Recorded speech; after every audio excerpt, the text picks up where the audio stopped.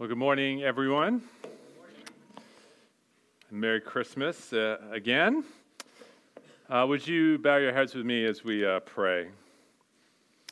Lord, we are so thankful for the gift of your word which encourages, rebukes, challenges, convicts, guides, blesses, encourages, strengthens.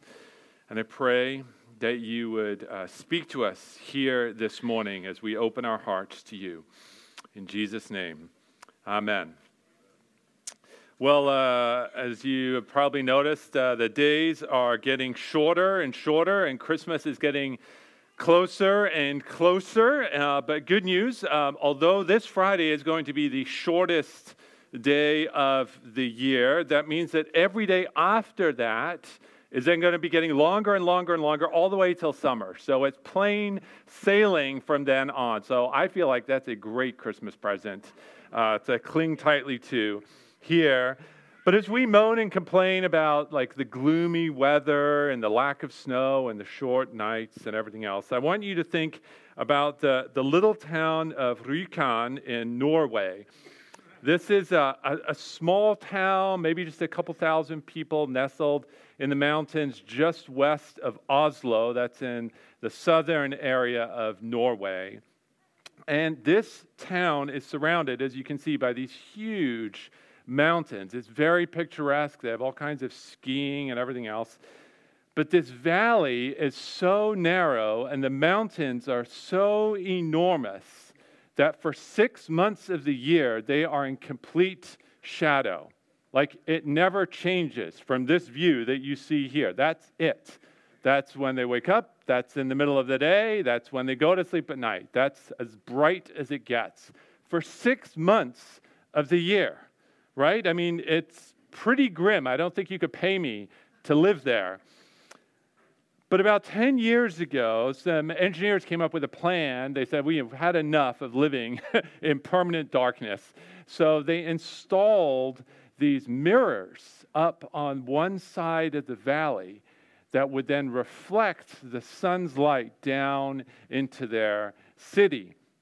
So they only get about 5 or 6 hours now of sunlight, and it's only in this one small part of the town, in the town square. It's like an area about the size of this room. It's like a giant sun-driven spotlight. And the people all come there, and they sort of huddle, and they sit on their benches, and they're like, wow, this is what sun feels like. I would move, but, you know, they're like, we've got our little spotlight, so we're happy. Now, if you remember, last week, Pastor Michael was preaching about on John 1, verses 6 and 7, talking about John the Baptist. And we read in verse 7, he, meaning John the Baptist, was not the light, but he came to bear witness about the light. Right? John functioned a little bit like one of these giant mirrors reflecting the sun down into the valley. He was not the true light, but he was pointing to the true light, a witness to the light. But then if John the Baptist is like this mirror, these giant mirrors, then we're going to discover this week that in some sense Jesus is then like the sun itself, right? Bringing light into that dark valley, bringing both new life, bringing comfort and joy and hope and peace. But the sad reality, as we're going to read, is that not everyone wants that light. Even in this town of Rjukan in Norway, there was significant opposition to this project to build these mirrors. Oh, it's too expensive. It's too much hassle. It's too much bother. What a waste of money and time and effort. And we've been fine for hundreds of years without sunlight, and it's just the way it's always been. We can keep going like this. But to those who went ahead with this project, to those who opened their doors and stepped out into the light, it has been life-changing for the people in this town. And we see a similar pattern in our text today. We're going to read that the true light came into the world, and yet his own people did not recognize him. They did not receive him. However, to those who opened their doors to receive this gift, who believed in his name, he gave the life-changing right to become children of God. experiencing not just a few fleeting hours of reflected sunlight from a giant mirror, but adoption into God's family as sons and daughters of the great High King, experiencing true eternal life. And so the main point of our text today is quite simple. It's just receive and believe Jesus, the true light, so that you can also become a child of God. Now, my first encouragement to you from the text today is this: is choose the real candle. Choose the real candle. I know it sounds a little bit odd, but if you bear with me here, I'll explain what I mean. So look with me at text starting in verse 9 if you have your Bibles. John says, "The true light, which gives light to everyone, was coming into the world." Light has already been a significant theme in the prologue to the book of John. And it's going to continue to be a significant image that John draws on throughout his gospel. It's an image we can all resonate with, right? And understand, because light and darkness, they provide boundaries to our existence. They bookend our days with the sun rising in the morning and setting at night. They bookend our lives. The light of physical birth and the darkness of death. And so it seems fitting that in the bleak midwinter, we pause to remember the true light that has broken into the world, dispelling darkness once and for all. As we heard a few weeks ago, the light shines in the darkness, and the darkness has not overcome it. It will never overcome it. But what is this light that shines so brightly that cannot be defeated either by darkness or death? Well, to answer that question, we're actually going to start at the very end of verse 9. This light, John says, was coming into the world. Now, obviously, he's talking about Jesus here, and his coming into the world is a reference to the incarnation, the birth of Christ, the moment when Jesus humbled himself and took on human flesh and came and lived among us. As we sung just a few minutes ago, unto us a child is born, right? But not just any child, this baby was different. As we just sang, the Prince of Peace, the mighty God, the Savior born to set the captives free, the promised one, the Messiah come, and his love will reign throughout eternity. Unto us the Son of God has come, and we should sing hallelujah. I mean, choirs of angels gave glory to God at his birth. But at the same time, he was also a real, live, visceral, physical, touchable, tangible, actual little baby in swaddling cloths lying in a real manger, right? I mean, there's no nativity scene that I've seen is ever perfect or probably really historically accurate. They're all representations. But the idea is to remind us he came to earth as a real baby in a real manger with real parents. And as he grew and matured, he walked and he talked and he ate and drank and laughed and cried and everything else. He was both really fully God and also really fully man. So now go back to the beginning of the sentence. This is what John means when he talks about the true light, the light representing an actual person, not just a concept, but a he, a person, not an it, but a he that actually came into the world. John is talking about a light that is genuine, authentic, the real deal. Right? God himself, as opposed to a mere copy or imitation, something imperfect or temporary. I don't know, do any of you remember Sony Walkmans? Any of you get some nods? Yes, okay.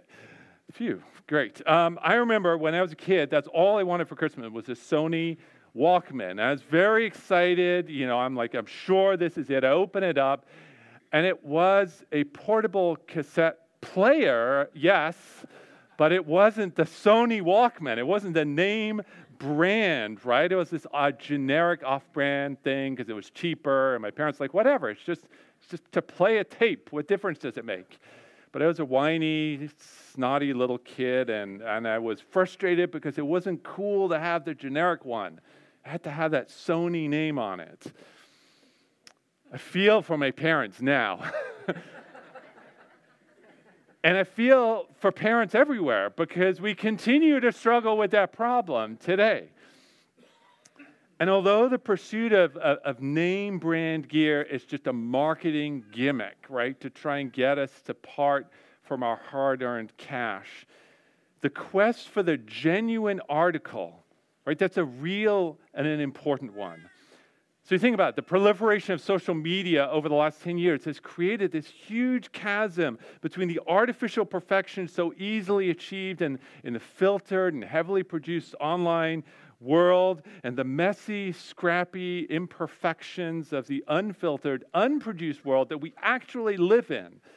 Right? And this is a huge problem. So what are parents and teachers and pastors and everyone else trying to do right now? Drive people away from the artificial reality of their phones and back into the actual reality in which we all really live, where your clothes don't ever quite fit right, and the cookies aren't perfectly round, and the parties don't go quite as planned, and the presents aren't the ones that you were expecting to get.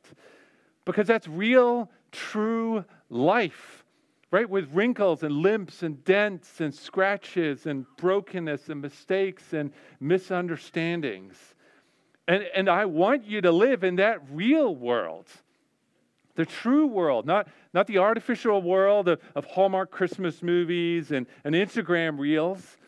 Not because this real world is easy or fun all the time, but because it's more genuine and authentic. It's the difference it's the difference between, at Christmas, we have these great little battery-operated candles. It's very safe. It's not going to catch the house on fire. I can leave it on all night long. It's got a nice timer. But it's not a real candle, right? So for our Advent, we have our real candle, right? With an actual flame that if I don't pay attention to, could catch the wreath on fire, right? It's going to drip hot wax all down the side. The kids want to play with it, and I got to make sure they don't burn their hands. Well, not anymore. They're too old. But like, Eliana, stop playing with the candle. I'm the one that plays with the candle. But when they were little, it's like, don't burn yourself on the candle because it's a real candle. This is nice. It's not a false light, but it's not a true light. It's not a real light in the way that a real candle is. And in a similar way, Jesus is going to talk later in the Gospel of John about being the true bread and the true vine, right? So in the desert, the people were given manna from God. That was real. They ate and they were sustained by it. But then it was pointing ahead to the real, true, genuine, ultimate bread of life, Jesus himself. And in a similar way, the vine in the Old Testament is most often a reference to Israel, right? God's chosen people. But Jesus says now, I am the true vine, the real, genuine, ultimate vine. And unlike unfaithful Israel, Jesus, the true vine, will perfectly obey God's law and perfectly fulfill all his promises. And so here in John, Jesus is presented as the real, true, genuine, ultimate light, which gives light to everyone. The law of Moses provided light to the people for generations, but now in Christ, the true, full light of salvation is made available to everyone. The gift of salvation presented to everyone without distinction.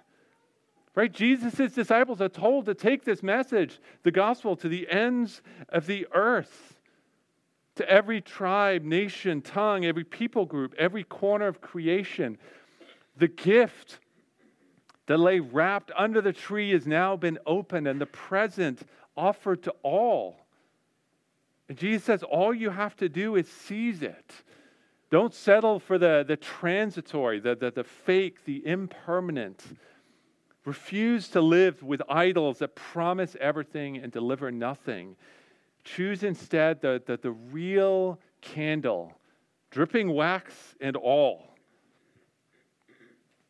Now, Having said that, sadly, of course, as you know, not everyone will accept that gift. And it's to that problem that John turns next in the next verse. So look with me at verse 10 and 11. He was in the world, and the world was made through him, yet the world did not know him.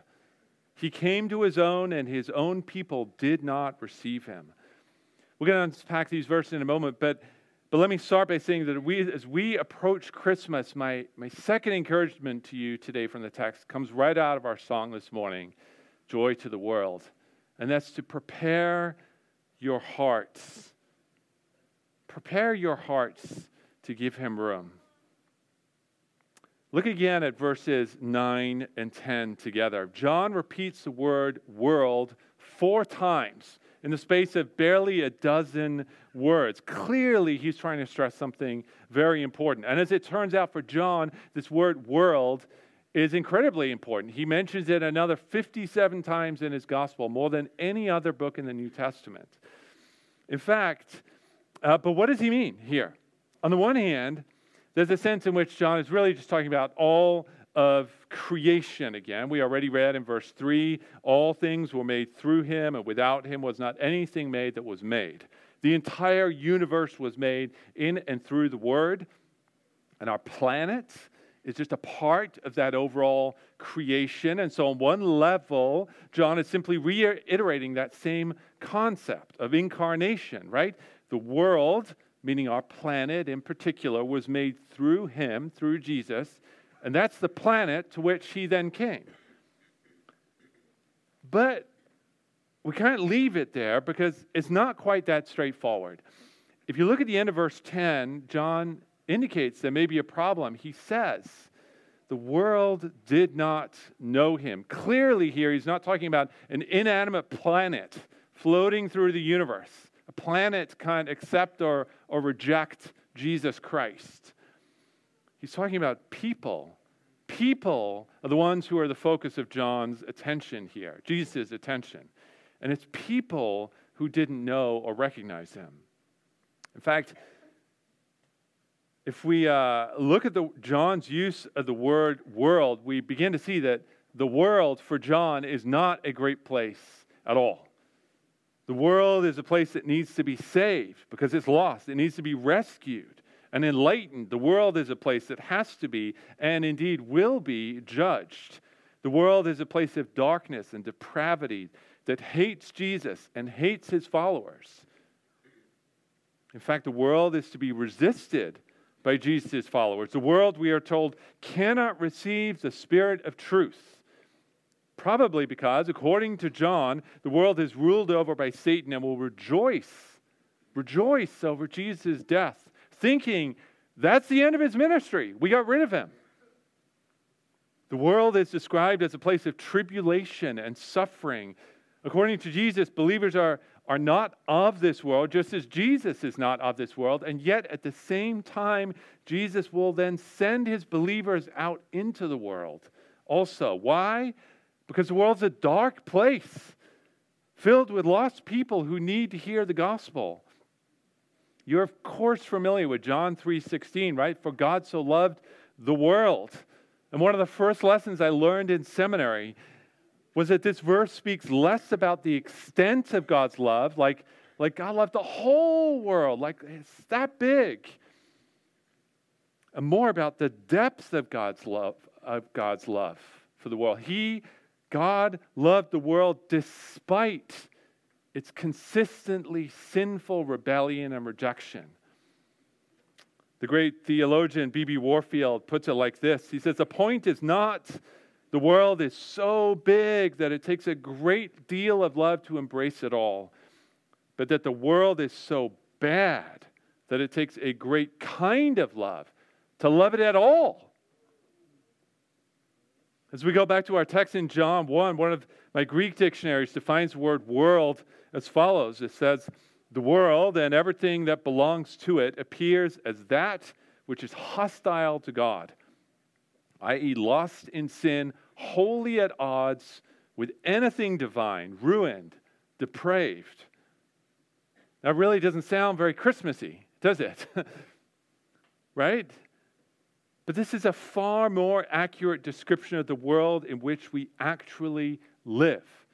Jesus made this world. It fell into corruption and decay and sin and rejection and rebellion. And now this is the world in all its mess into which Jesus, the true light, came.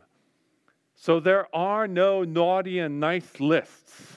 Right? We are all guilty of rebellion. We are all on the naughty list, according to God's word. We're all guilty of rebellion, lust, and sin without Christ's direct intervention. Lost were it not for the fact that the true light did in fact come into this world. Even though, as John says at the end of verse 10, the world was, not surprisingly, given everything I just mentioned, did not know him. But all this bleak, dark news, all this heavy news actually makes the birth of Christ so much more shocking and incredible to me.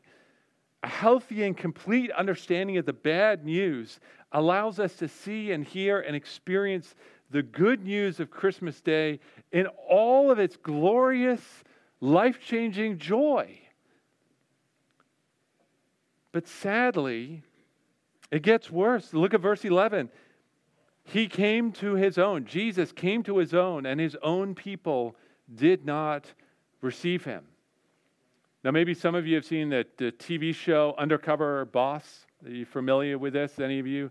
You know, it's one of these reality shows. The executive at a company, he puts on a disguise, and he dresses up, and he pretends to be a new entry-level worker in his business, and he meets and hangs out with the sort of bottom line employees and learns what's really happening, what they really think of him and the business and everything else. I couldn't help but think of that when reading this passage. Jesus came to his own and they didn't recognize him. Except, incredibly, unlike the TV show, Jesus came openly and forthrightly. He wasn't wearing a disguise. Right? He wasn't pretending to be someone he wasn't. There was no ruse, no game, no acting, no pretending. He was foretold by the prophets, right? Announced by angels. John the Baptist was sent to point to Jesus, right? He's like, I'm not the light. He's the light. He's the one. Jesus, throughout his earthly ministry, boldly proclaims, I am the light of the world. I am the bread of life. I am the living water. I am the source of abundant life. There was, in the end, nothing undercover about it. And yet, his own people, for the most part, did not receive him. We see this pattern over and over again throughout his earthly ministry, right? Rejected by most of his family, rejected by most of the people in his hometown, rejected by most of the Pharisees and religious leaders, rejected by most of his own people. So how then can we ensure that we don't fall into that same trap ourselves? That instead we prepare room for him in our hearts. Well, if you already know Jesus, then this text is a call to spend time in honest self-reflection. Right? How much time and space do you afford Jesus in your life today? Now, obviously, Bible reading and prayer are part of that, but I'm talking about something much bigger. Right? How do you regularly prepare room for him in your heart, with your thoughts, your desires, your dreams, with your hopes, your anxieties, your fears? As you go about your work, as you play your favorite sport, as you do your schoolwork, as you buy and wrap presents. Is Jesus just one little jigsaw piece in the giant jigsaw puzzle of your life? Or is he something more? This is why I love the nativity scenes, right? Because however they're set up, Jesus is always right at the center, and all eyes are directed on him. Even the animals, most of the time, looking at the baby Jesus. Is that what's true of my life? Is that what's true of your life? And if not, then what steps do we need to take to reorient our lives around Jesus? All of which brings me to my third and final encouragement today, which is based on verses 12 and 13. And that's to receive the gift and become children of God. Look at verse 12. He says, "But to all who did receive him," in comparison to those who rejected him and chose to live in darkness, to all who did receive him, who believed in his name, he gave the right to become children of God, who were born not of blood, nor of the will of the flesh, nor of the will of man, but of God. This is really one of my favorite verses in the Bible. Although I pray say that about a lot of texts. So it's definitely top 10 favorite verses in the Bible. Like just a few moments ago, I was talking about the depravity and the darkness represented by the world that for the most part has rejected Jesus. But all hope is not lost because some people did in fact receive him. More than that, the text says these people believed in his name. And as a result, they were given the right to be called children of God, to be adopted into his family. But what does it mean to receive Jesus and believe in his name? The true light is a gift given by God to us to receive, which at this time of year, when we're talking so much about presents, is a great way to share with people about the true gift of salvation that we have in Christ. But then we respond to that gift with belief, and believing in the name of Jesus refers to a complete and total commitment to Jesus as Lord, Savior, King, ruler. Basically, it's the only one in whom and through whom you can be saved. To receive and believe reflects a willingness to lay down your life completely for Christ and then to actually do it, right? To follow through on that. And look, in today's day and age, when radical autonomy and total freedom of self-expression is like the highest possible value in our culture, voluntarily laying down your life and choosing to follow somebody else, to submit yourself to the authority of someone else, that's it's not just difficult, that's bizarre, that's strange, that's odd. Especially when that person is God, someone you can't see. A boss or a president, they can compel obedience by force, but to receive and to believe and to follow Jesus is our own free choice. And it's not just a one-time momentary decision, right? But this is a lifelong covenant commitment, a daily dying to self. Every morning, waking up and reaffirming your allegiance to the King. Your daily devotions are an opportunity to regularly reorient your heart, your mind, your life around Jesus, to recommit, to rededicate your life to him. Because your heart and mind are constantly being led astray by the world, the flesh, and the devil. The world, right? Again, negative connotations. The world working in all its evil and depravity to draw my heart away from Christ. My default setting, apart from the work of Christ in my life, is selfishness, self-centeredness, apathy, laziness. That's my sin nature, and I need the Holy Spirit's help to do battle against that every single day. And that's the kind of life John has in mind here, where he talks about believing in Jesus, not just a simple, oh, I believe, but involving every part of your life, your mind, your reasoning, your thoughts, your emotions, your desires, your feelings, your actions, your behaviors. It's a package deal, every part of your life. But this work, this effort, and commitment, it doesn't earn your salvation. It doesn't create God's love for you, right? It's the fruit. It's the result of the work of salvation that God has already done in your lives. We receive the freely given gift, and then we respond with this faith. Belief is the Holy Spirit-enabled outcome of a heart that has been illuminated by the light of Christ. And if you've not yet taken that step of faith today, then now is the time to do that, right? The true light has come to rescue you and cleanse you and make you new and whole again, to bring you peace and joy and abundant life. And the way you receive that is by turning away from your sins, turning away from everything that you know to be wrong and false, confessing your guilt and your need for your Savior, and then putting your trust and hope in Christ to be your only hope in life and death. And the blessings that come from that are beyond measure. John says those who believe in the name of Jesus are given the right to be called children of God. And this is a spiritual work that has nothing to do with human lineage, as John says in verse 13. Nothing to do with the will of man, but only with the will of God. So your earthly parents may have been good, bad, indifferent, something in between. We all are, right? But our Heavenly Father is perfect in every way. He provides safety and protection and encouragement and support. He nurtures and guides and leads and protects. He is gentle and lowly and patient beyond measure. A bruised reed he will not break.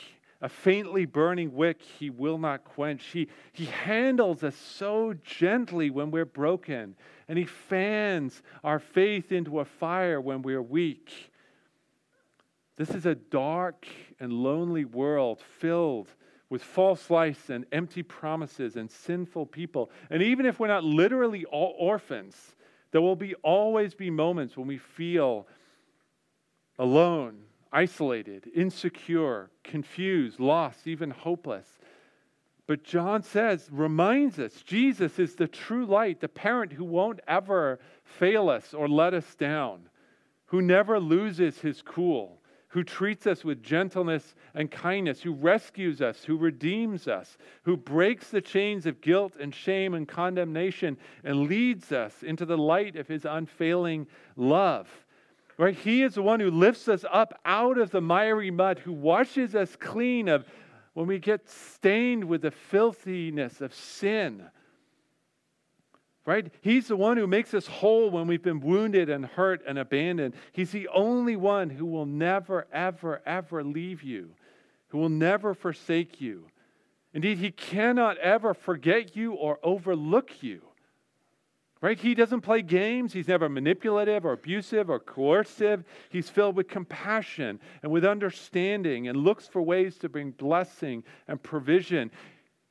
Your Heavenly Father is never too distracted or too busy to pay attention to you. And he delights to spend time with you. As a child of God, you have freedom to enter the throne room of God anytime you want. Walk right in. Access granted. Right? The children of God are heirs to the kingdom. Children of God receive the gift of the Spirit. As children of God, your salvation is secure. Your future is certain. Your Heavenly Father, he fights for you when you're weak, and he's a shelter for you when you're weary and scared. As children of God, you have been given everything you could ever need to follow Jesus faithfully in this broken world as he leads you on the path to glory. The true light brings us comfort and joy, and our only response can then be praise and worship and adulation. Joy to the world, or as Mary sings and as we read just before the service, my soul magnifies the Lord. My spirit rejoices in God my Savior. Right? For he has looked on the humble estate of his servant. Mary's role in history was utterly unique, but now for those of us who have received and believed in his name and been given the right to be called children of God, we too recognize that God has looked on the humble estate of his servants. And we can sing this same praise with Mary. Behold, from now on all generations will call me blessed. For he who is mighty has done great things for me, rescuing me from darkness and sin. And holy is his name. And his mercy, which I have experienced now in my life, is for those who fear him from generation to generation. He has shown strength with his arm. He has scattered the proud in the thoughts of their hearts. He has brought down the mighty from their thrones. He has exalted those of humble estate, those who recognize their need for a Savior, who receive Jesus and that light in their lives. He has filled the hungry with good things, those who hunger and thirst for righteousness, and the rich, those who reject the light, who refuse to receive him, he has sent away empty. He has helped his servant Israel in remembrance of his mercy, as he spoke to our fathers, to Abraham and to his offspring forever. Jesus Christ is the true light. And this Christmas, may we all receive that gift, believe in his name, and experience the joy, the hope that comes from being called children of God. Would you pray with me? Lord, we thank you for coming into this world as the true light that brings life. Lord, we recognize that we once lived in the world darkened by sin, lost, hopeless, helpless. And you came, Lord, your light has shone brightly into our lives. Lord, we have been born again. Now, not through our own will, Lord, but through your will. And Lord, we give you thanks for this true light. We pray that you would help us to walk in it now. In Jesus' name, amen.